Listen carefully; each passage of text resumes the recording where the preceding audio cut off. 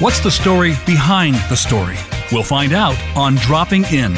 Our guests are today's original thinkers, conversations that spark new ways of seeing what's going on. We bring it all to the table.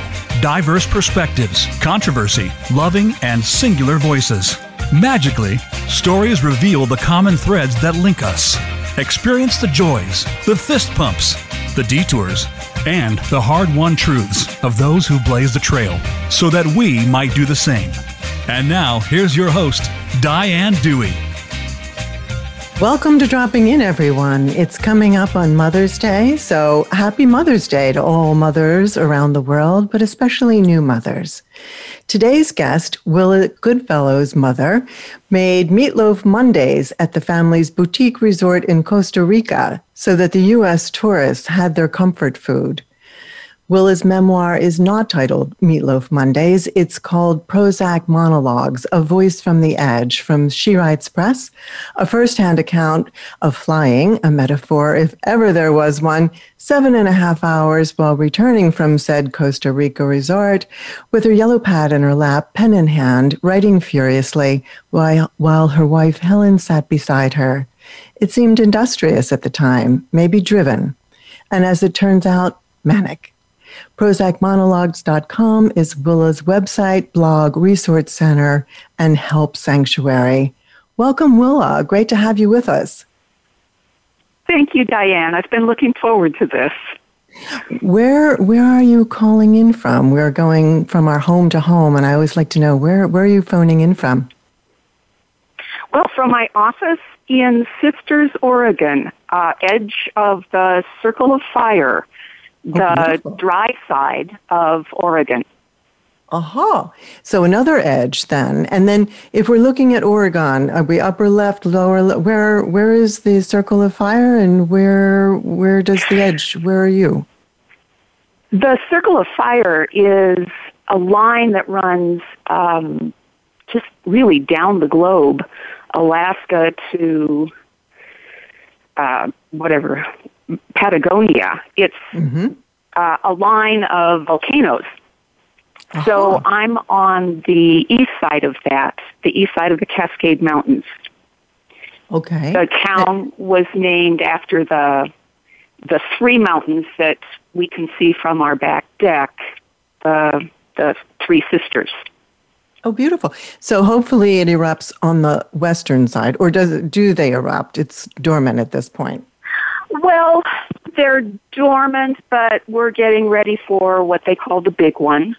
Oh, and the big one. It's one of those, it's one of those, it'll happen when it happens, and for that matter, the way these things work, something could come up in our backyard, and then we wouldn't have to worry about where our grab-and-go bag is. Yeah. But it would be good if we had a visual then, right? Like then we should be we should have the whole, no, we should be evacuating you. But, we'd leave behind the camera so that we could see it. I mean, I think it's really interesting. Oh, yeah. You mentioned this because, of course, there is no control over something like a volcano. And I think that control is something we really prize, right? When something starts to happen to you that's out of control, like that's bad. And like the pandemic, we all feel helpless. And when you started scribbling furiously in 2005, when you started feeling a little accelerated, maybe exhilarated, but a little too much exhilarated, and your wife Helen said, maybe not so normal. How was that to try to start to admit that maybe something was going on? Oh, I didn't admit that for a long time. When I was writing the original monologues, it was simply exhilarating. It was like, oh my gosh, I have a book inside of me and it has to get out. I had the sense that, I was coming off of Prozac at the time, and I had the sense that when the Prozac was gone, maybe this energy was going to be gone. I thought of the book really as a character that had a short lifespan, and I had to get it out on paper before it was gone. So that was incredible to me. It was the first time I'd written a book. Mm-hmm. And you were took coming me. up, yeah. How long did it take you? It was probably quick, right? Well, yeah, within a couple of weeks, I was back into plain old depression. And that began really a series, excuse me, a series of trying different antidepressants, getting worse with each one, until I refused to take any more. But it took me about 5 years to get to a bipolar diagnosis and to understand what was actually going on. I found this to be hugely frustrating. I don't know how you really stayed calm to even be talking, and writing and blogging today. Because to be misdiagnosed for 5 years is just, it's so frustrating. But there's lots of reasons for it. Can you just reel us back a little bit? You were coming off of Prozac because you had suffered depression.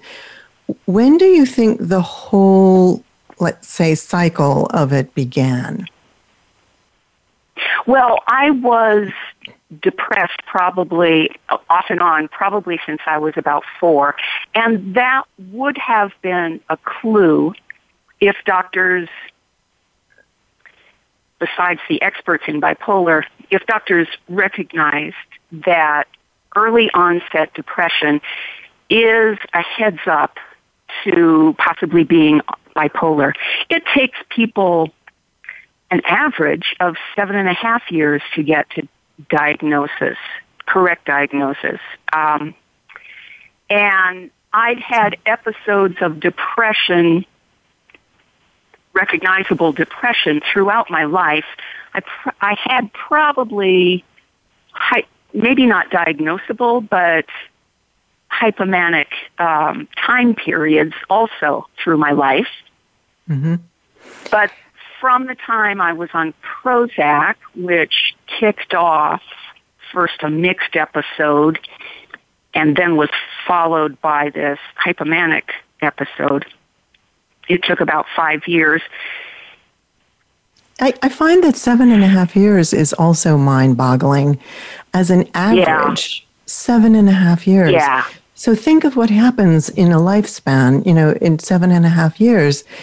When you're talking, I mentioned control just because I think that we do go into denial when we think something's happening that's beyond our control. And so control then. To me, it's also, we try to pinpoint, when did it start? Why did it start? What occurred? What happened to me that precipitated this? And in Prozac Monologues, I found you to be refreshingly blame-free or refreshingly attribution-free. Let's put it that way. I tried. Yeah. Is that your course? Is that how you frame it? Yeah, that's intentional. Is that how you frame it for yourself, or do you still go back and look for causes? Well, the causes for my bipolar, of the mental illnesses, that is the one that's most genetically related. Mm-hmm. I think about 75% of people who have bipolar have some kind of genetic link, right? Some family link, and so there isn't any blame to be given there. Certainly, there was trauma in my life, and trauma is a trigger for a genetic predisposition. Mm-hmm. And at some point, you just have to say, well, my mother was doing the best that she could. And that has been a lifelong struggle to get to that point, but that's the point that one has to get to. Right. I have a friend, Judy Rusky Ravenor. I must apologize. I've messed up her name. She's just released a book. I think The that's Girl close. in the Red Boots. Yes. And she lately has been calling it the perfect book for the person who has an imperfect mother or who is one. Uh-huh. Very appropriate. Reading that book now, I'm referring to it as the book that you won't be the same after you've read it. Mm-hmm. So I wasn't the same after I read your book. I wasn't the same after I read Prozac Monologues. I thought it was very hands-on and very helpful. I also like the fact that you didn't pretend. You took the lid off and looked inside of a dark place and shed some light on it. I think the interesting thing, when you mention about the genetic encoding, so my understanding is that, you could be genetically encoded, but then there, as you say, are triggers, and this goes back to, I'm really going to tongue twist here, the stress diathesis model, where if there's something that precipitates what's dormant in your genetic coding, it can come out at that time. Right. I think also this book is brilliant because it's chock-a-block with great information, and I will let readers know that it does also include some of what I would call the in situ writing. You write in mania so that we understand the rhythm of mania, which is just amazing and I think a great balance. But you note that 20%, to address the confusion, I'm going to shut up, but to address the confusion, you note in Prozac Monologues that 20% of the population will have major depression. So that's a big number right there.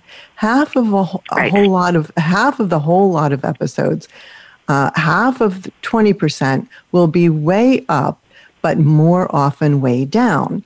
So yes. No wonder then, Willa, that it is diagnosed as depression most of the time, right? Correct. Right. You don't go to the doctor to say, oh my gosh, I just wrote a book in 2 weeks. What's wrong with me? Mm-hmm. So that's one of the dilemmas, because and part of my frustration, while as you said, I try to remain blame-free, still I don't think doctors have in mind this person who's slouching in the chair and can't meet my eyes and hasn't bathed and has been depressed for 3 months. There's a 50-50 chance that this person has bipolar. They're not thinking that. They're just looking at what they see and what the patient tells them. And the patient does, when you feel good, you don't remember feeling bad. When you feel bad, you don't remember feeling good. The patient is not really able to guide the doctor into the correct diagnosis. Doctors like to say, well, bipolar is hard to diagnose, and I have to come back with, yes, it is, and that's your job, because I didn't get my diagnosis until I figured it out. Yeah, that's scary. Now, there was a doctor who sat next to me on an airplane, and based on my behavior in the airplane, said, why don't you go home and Google MDQ, which is a plain language screening device, one that the individual person and their family members can use to determine, well, maybe this is bipolar, or maybe this is something that needs to be checked out. But I love that it's a stranger on an airplane. It's like an angel, embodied next to you that is saying, well, maybe you should try the bipolar questionnaire. I mean, holy smokes, when you've been in therapy all this time and are taking all of these prescriptions that are in fact aggravating your situation. But as you say, nobody's going to go flying into the therapist when they're high, when they're on their up mania. So, right. But I hear it in your voice too. I'm still back on, well, if they're not suggesting, the doctor is not saying 50% of the time it could be bipolar. I'm sort of like, well, why not? Because look at now, you've held up yourself as an example. I'm going to give our listeners a short bio of you because it's also fascinating to segue from the plain angel, which I do believe there are those. Willa Goodfellow's early work with troubled teens as an Episcopal priest, you were an Episcopal priest, shaped an edgy perspective and preaching style, a bachelor's degree from Reed College and a master's from Yale University, gave you the intellectual chops to read and comprehend scientific research about mental illness, and your life mileage taught you to recognize and call out the bull. So you have set out to turn your own misbegotten sojourn in the land of antidepressants into a writing career. Your journalism has attracted the attention of leading psychiatrists who work on the DSM-5. You are certified in mental health first aid, graduated from NAMI's peer-to-peer, and you've presented on mental health recovery at NAMI events and Carver Medical College of Medicine at the University of Iowa. Today, you hike, travel, plan 7-course dinner menus, work on the next writing project, Bar Tales of Costa Rica, and you stir up trouble. Thank you. I'm so glad of that. You live with your wife, Helen, in Central Oregon, and you still miss your dog, Maisie. I'm sort of wondering why you don't have another dog, but maybe that's in the works, too. Is it? We tried, actually. We adopted a rescue that we named Grace after a pirate queen, an Irish pirate queen. And when we adopted her, she was too afraid to leave the driveway. She had been raised in Idaho, basically in a pack. And once we spent a couple of months bringing her out of her shell. And when she was fully out of her shell, what we had was a feral dog. Mm-hmm. And that was not a good fit for a couple of old ladies living in town. She really needed to live where she could run free. And so that's what we did. We took her back to find some place where she could run free. Mm-hmm. Well, that's a beautiful thing in itself. I think also respecting instinct and your own limitations. You talk in the book about people, it reminds me, who go from A to B in a linear way versus people who are downsers. I think this is an interesting question. We have just a minute before we take a commercial break. But we are going to come back with Willa Goodfellow and discuss which you are. I have a feeling we've got an idea here brewing, and to identify whether we're going from point A to point B, or whether we're dancers. And then, what's the role of perfectionism in all of this? And do we drive ourselves crazy on top of it all? Don't go away. We're going to take a break now and come back with Willa Goodfellow on Dropping In, author of Prozac Monologues, and we're going to hear more monologues that will be so enlightening.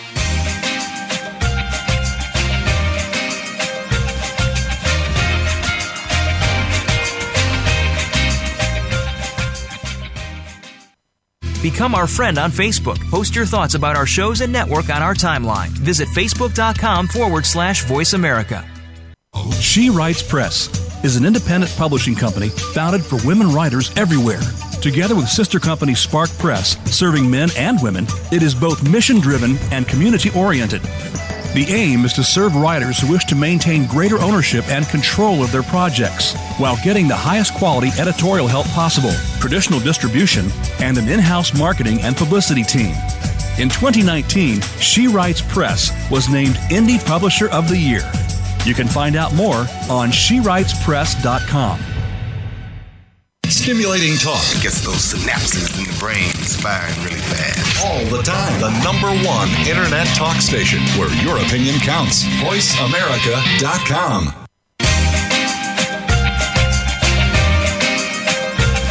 You are listening to Dropping In with Diane Dewey. We'd love to hear from you if you have a question or comment about the show. Send us an email to diane@dianedewey.com. That's diane@dianedewey.com. Now, back to Dropping In. Welcome back, everyone. We're here with Willa Goodfellow, who was, in her career, an Episcopalian priest and now is, I would say, ministering to people, but from a wonderful website, ProzacMonologues.com, which is the site of her blog, and through a book, Prozac Monologues, A Voice from the Edge. So, Willa Goodfellow, we talked a little bit about going from point A to point B in a linear way, A to Bers, you call them, versus dancers. So, where do you fall in this spectrum, if you will? How do you describe yourself in this?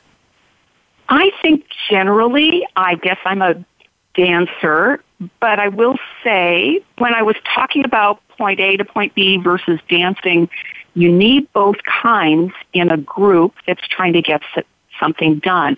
And my work, the work that I truly loved and from which I became disabled and had to quit, involved bringing groups together, a group of individuals within a congregation who had a variety of skills and intentionally including both kinds to be creative and get something accomplished. So if I'm in a group of dancers and we're trying to get something done, I might fall into my A to B side. But if we're if it's all A to B people, I get frustrated and I try to mix things up. There's a special alchemy when that happens, right? I mean, you experience something more than the sum of its parts. And you talk in the book about finding a support group, actually, realizing that maybe, I mean, even from your resume, you can tell maybe you knew a lot more. Maybe they were just unwilling to speak that day. But just the feeling of not being that one who is different. I mean, talk to us about what it's like to feel so much otherness and versus when you are in a group. Right. I am one of those people that's called high-functioning mentally ill. Mm-hmm. And that means you wouldn't think most of the time that I am spending a whole lot of energy managing myself, monitoring, is my voice too loud, or am I going off on the deep end, or are my sentences are my words in an order that makes sense to people, because I can start dancing in my sentences like I'm doing right now. Oh, no. Anyway. We'll dance with you. That's okay. Paying attention to those things just gets tiring, takes a lot of energy, and when I'm with a group of normies, I can go home from that and just be exhausted, even if I don't know exactly what was exhausting about it. Yeah. And when I am with others of my kind, then they're just delighted to have my sentences go off into the ozone, and they follow along just fine and are entertained. Mm-hmm. I find that in my reviews, I get a combination of, boy, this sounds like she wrote it when she was manic. I'm so glad her editor didn't fix it, 5 stars. Or, boy, She sounds like she wrote this when she was manic. I wish her editor had fixed it. 1 star. Well, there's the perfectionism coming in. You know, the thing is, it's all in the point of view. And you balanced the book. There is a tipping point. There is a point, like in the beginning, you're dancing, there's circularity, there's real interest, I would say, in understanding the cadence. And we go along with you for the ride, which there is no substitute for that, right? It's kind of like onomatopoeia. If you say whoosh and you understand what a whoosh is. If you don't say it, you can't experience it. You can't know it. It's like describing music or something. You know, it's not possible. So I really thank you for having done that. Don't forget that on Bewitched, Samantha always called them mortals. Like she had to be with mortals, and you know she knew she had these extra powers with the twitching nose and everything. I mean, I think that what you're describing about having to, I mean, seriously, you know, circumscribe yourself, it must be very exhausting. And I think the thing I'm extremely thankful for in the book is your pragmatic approach to the how-to guide of how to live in recovery, which, as you say, you know, trauma can both be the cause and the consequence of being bipolar. Tell us about the 4 things that you need to work into your life in order to stay well balanced. Right. There are lifestyle measures like a sleep schedule. Well, schedule is the most important, and sleep in particular, nutrition, exercise, those kinds of things. There's education and self-awareness, so that the more you learn about your condition, the easier it is to manage it. There's support, which comes from peers, family, therapists, whoever, the team. And then there's medication. And when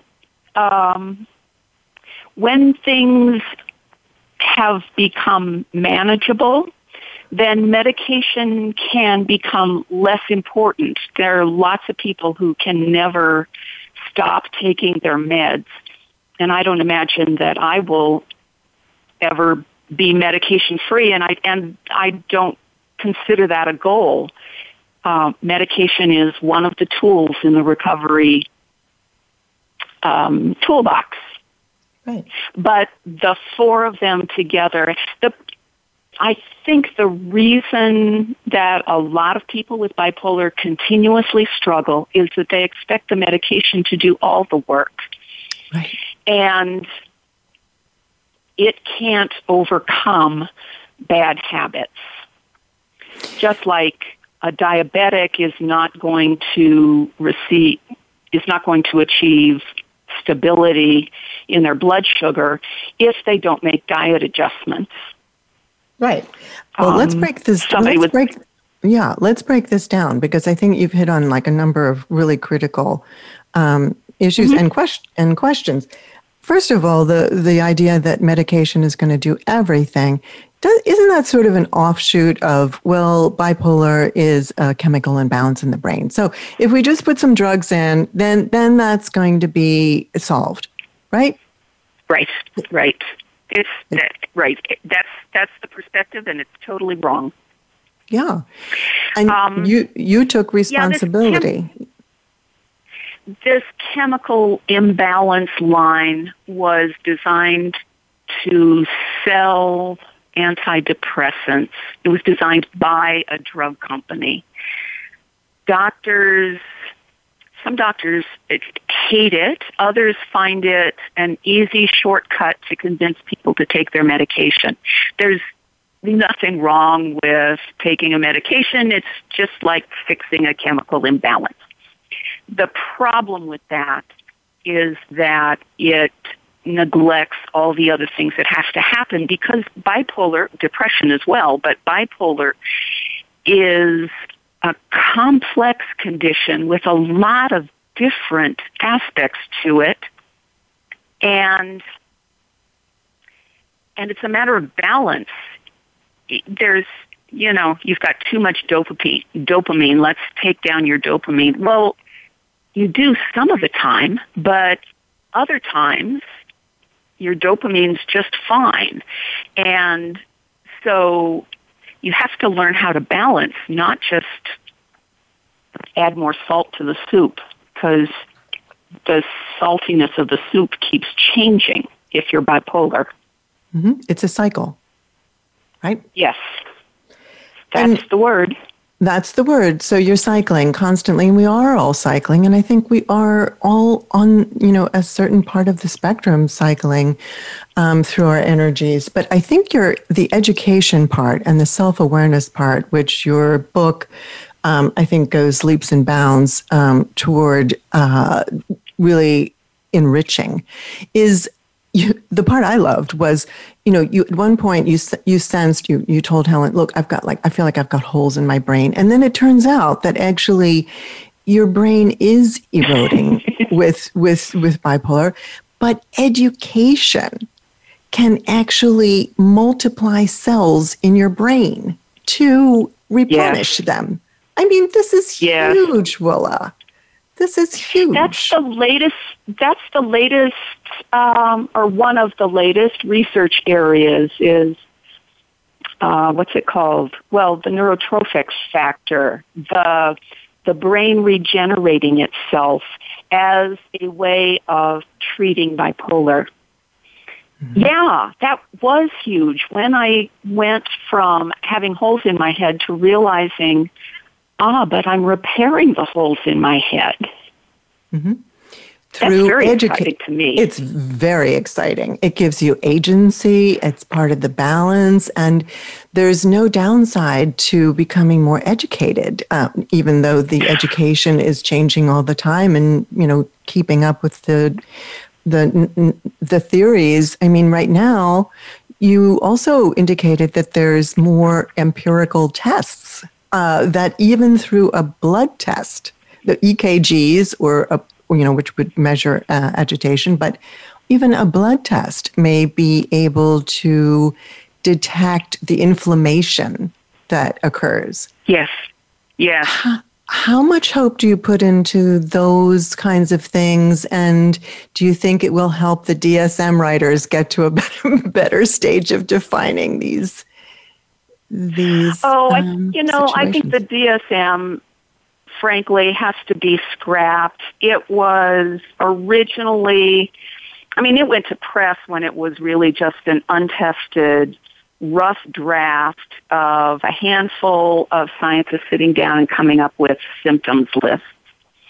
And the subsequent additions have tried to refine those symptoms lists, but they haven't attempted to include all of the things that are actually going on inside of the brain. So they really just need to develop a new approach. Yeah. And so not to be giving jargon, DSM is the guidebook, the dictionary basically to mental health illnesses, and it is widely referred to. And I would say it's a big contributor to why you spent, those years in the wilderness. I'm sorry. It just seems as though, as you say, if you're trying to, if you keep trying to address what was thought of as depression, and then the pharmaceutical itself that you're taking is giving you mixed episodes, you're never really getting closer to identifying, and it just feels so frustrating. And I respect so much that you've come to this point of acceptance and have adopted this recovery lifestyle. One of my favorites is sleep, but just because I love sleep and the regenerative qualities of sleep. And how things look different the next day, but also just the idea. Now, what do you, when you talk about the sleep schedule being important, do you ascribe that to circadian rhythms? Why is it important to have a sleep schedule? Yes, exactly. It's circadian rhythms. We have all of us have an internal clock that regulate all kinds of systems in our bodies. And mood is only one of them. To call bipolar or depression a mood disorder does disservice because it ignores temperature fluctuation, appetite, cortisol levels, stress levels, energy levels, the release of all kinds of hormones. Mm-hmm. Now, if you should become obsessive about this and take your blood pressure at different times of the day, consistently over time you would notice a pattern that your blood pressure isn't the same at 8 a.m. as it is at 8 p.m. For people with bipolar, our circadian rhythms, our inner clocks are wonky. They don't keep time very well. And one of the most effective treatments for bipolar is to find a way to keep resetting the clock throughout the day. Uh-huh. And sleep is a big piece of that. If you get up, particularly when you get up. I didn't sleep very well last night, but I got up on time. Mm-hmm. So get that early morning sunlight, and that helps reset the circadian clock. And then a certain amount of time before you have to see, before you can see someone, there's a certain amount of time. And I think, does that depend on whether you're an introvert or an extrovert? Or I thought that was interesting. No, it doesn't. It doesn't. You set your system, and then you keep to your system.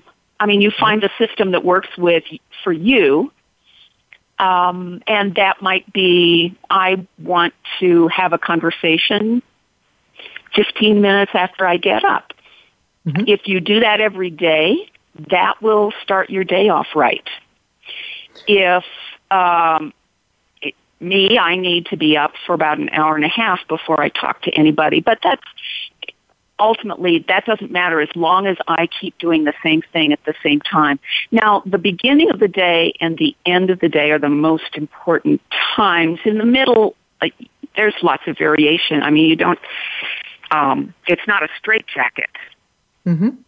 But the timekeepers that have the most effect are the morning ones. Which I think is a perfect excuse to not have to speak to my husband over a cup of tea too early. I'm telling you, there is a lot of practical advice in this book. Prozac Monologues. and we've come to the point where we have to take a commercial break, but I'm fascinated by the practicality of it all. And when we come back, we'll continue talking with Willa Goodfellow, and we're going to find out more about everything, Pura Vida, bar mitzvahs, and all of it. And don't go away. We'll be right back on Dropping In.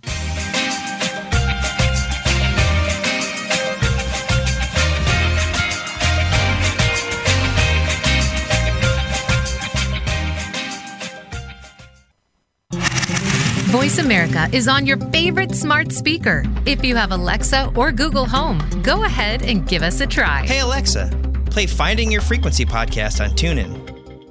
Books Forward exemplifies excellence in book marketing and promotion, representing New York Times bestsellers, national award-winning books, and books that catch fire on social media and in the digital realm. Books Forward creates ambitious campaigns with unlimited possibilities for sparking buzz, while creatively cutting through the noise.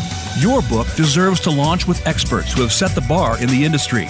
To learn more, visit booksforward.com or send us an email at info@booksforward.com. A JKS Communications company.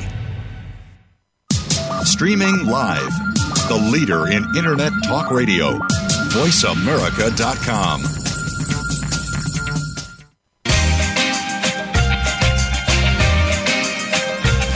You are listening to Dropping In with Diane Dewey.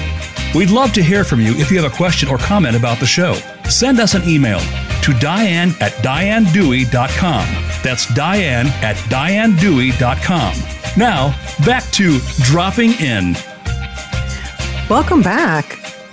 Welcome back, everyone. We're here with Willa Goodfellow, and you have pointed out some steps that we can take, people can take, to balance out the pharmacological effects that might be helping.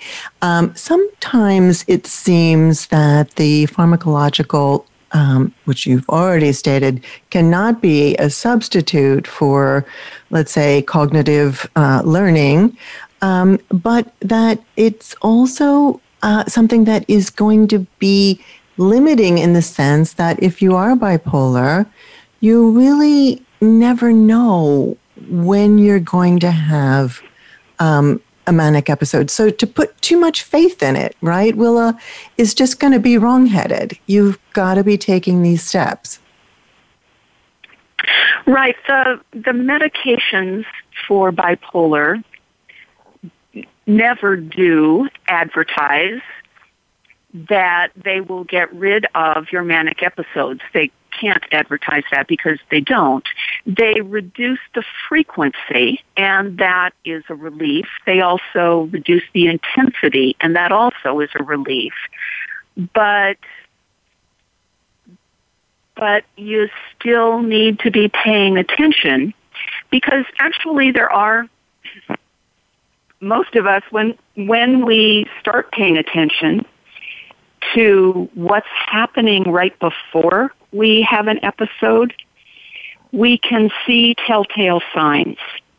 Okay. And we can make early interventions, either to shut it off at the pass or to reduce the intensity. For example, if I have an occasional sleepless night, I don't worry about it. But if I have 3 in a row, then I say, no, that's it, and I take a medication for sleep. And I don't do that usually. I don't need that usually because of my sleep, because I maintain my sleep schedule pretty religiously. But occasionally I do have that difficulty, and I can cut that off early by intervening before I get really sick. Right. Which is a blessing. There's a vulnerability when we don't sleep, right? I mean, you can also quite easily slip, if you're prone, slip into a kind of depressive state or even just a negative state.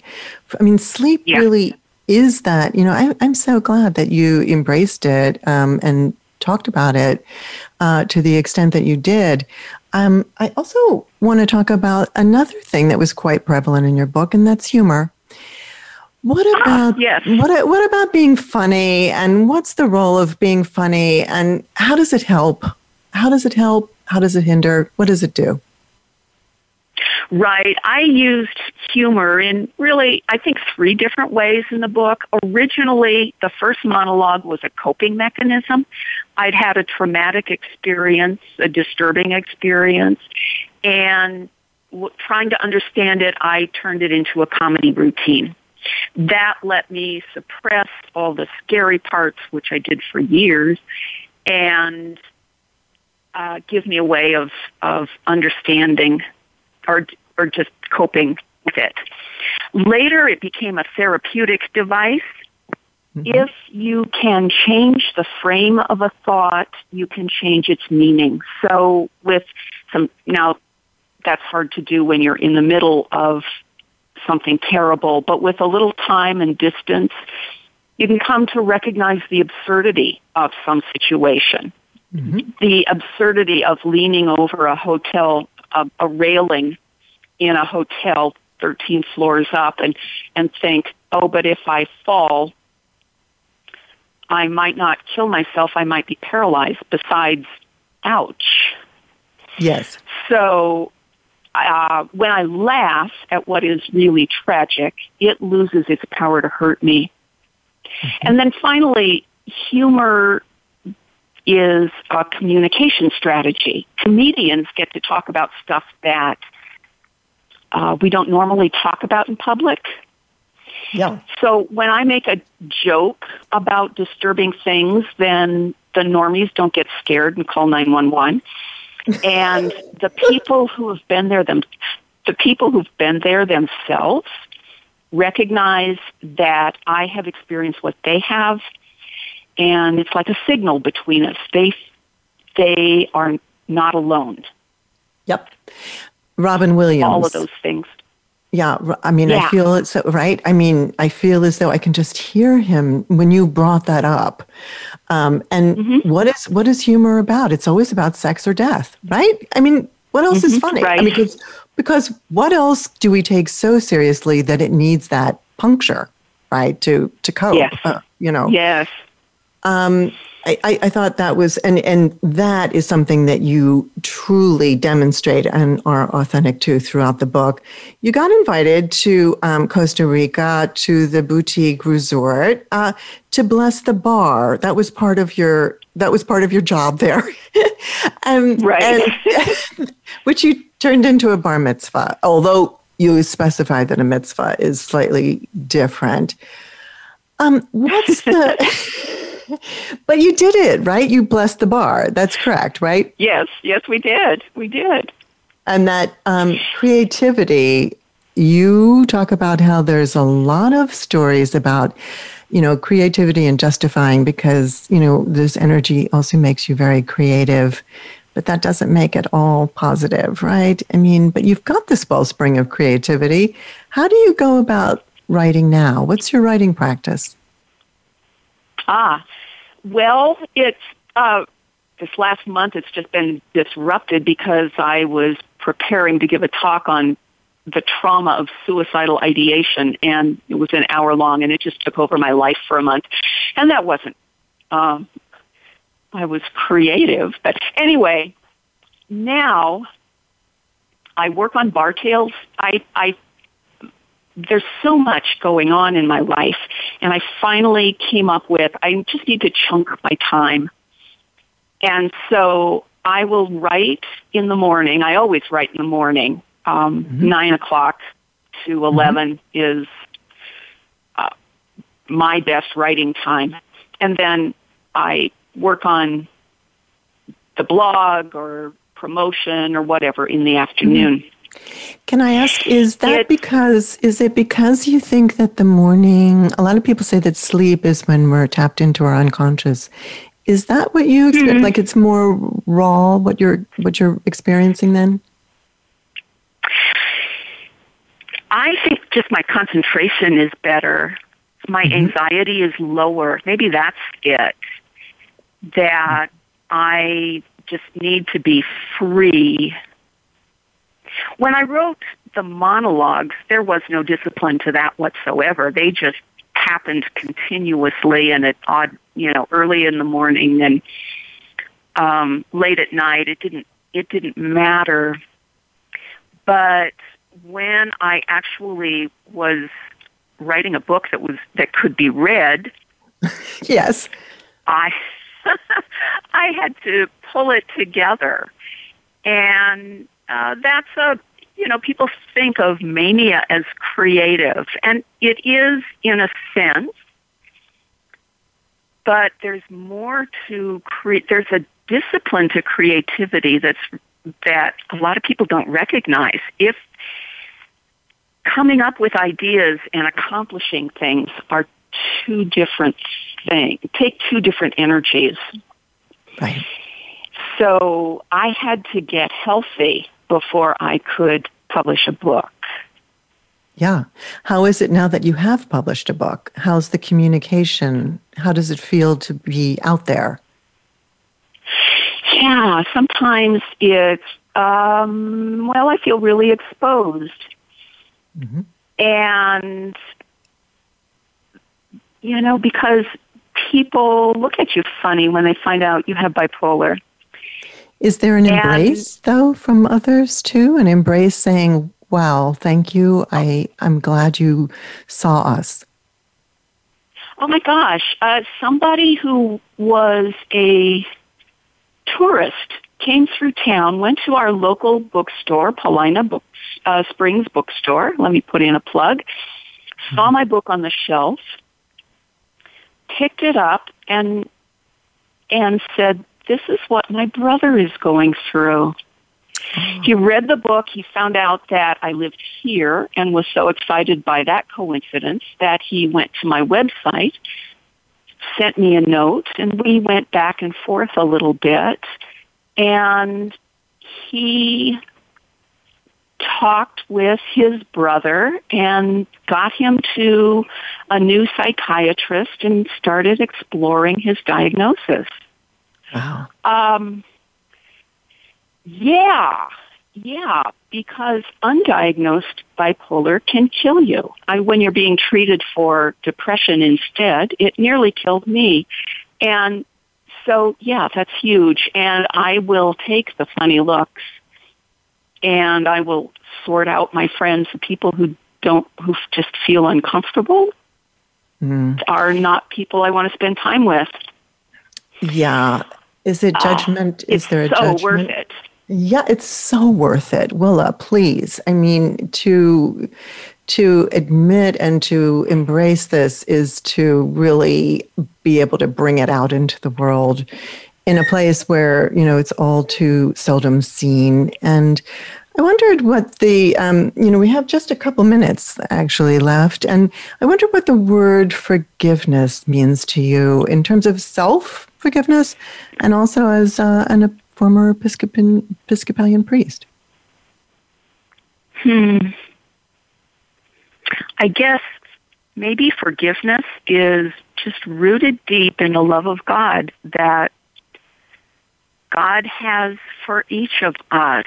And whatever that word means to you, the God word, I believe that love is the energy of the universe.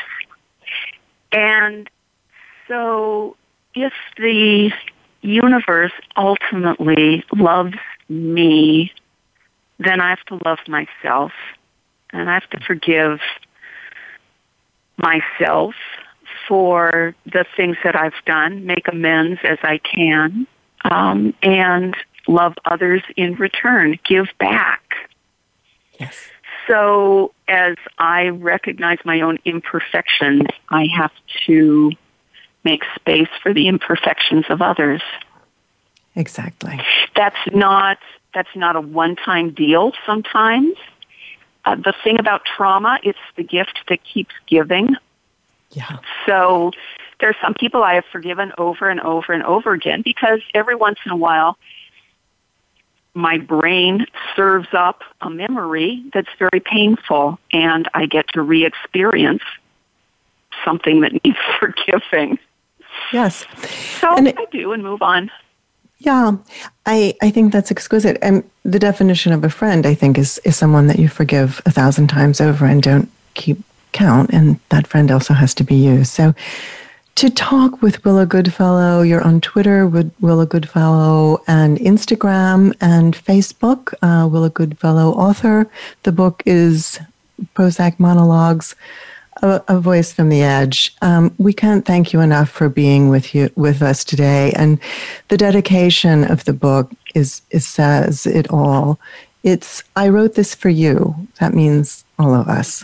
So thank you, Willa Goodfellow. Thank you so much for being here. Thank you for choosing life. That became a mantra in your book. And as you say, you've been through some scary times, looked over the edge, and come back. And we're very grateful for that. We're going to thank you. Thank you so much for being with us. And we're going to look forward to Bar Tales. I can tell you that. Good luck writing that.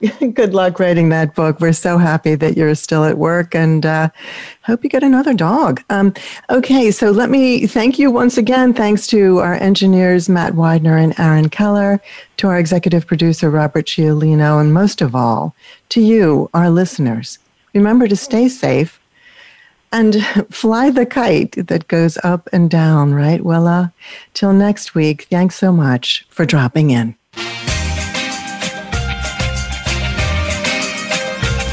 Thank you so much for dropping in. Please join Diane Dewey again next Friday at 8 a.m. Pacific Time and 11 a.m. Eastern Time on the Voice America Variety Channel.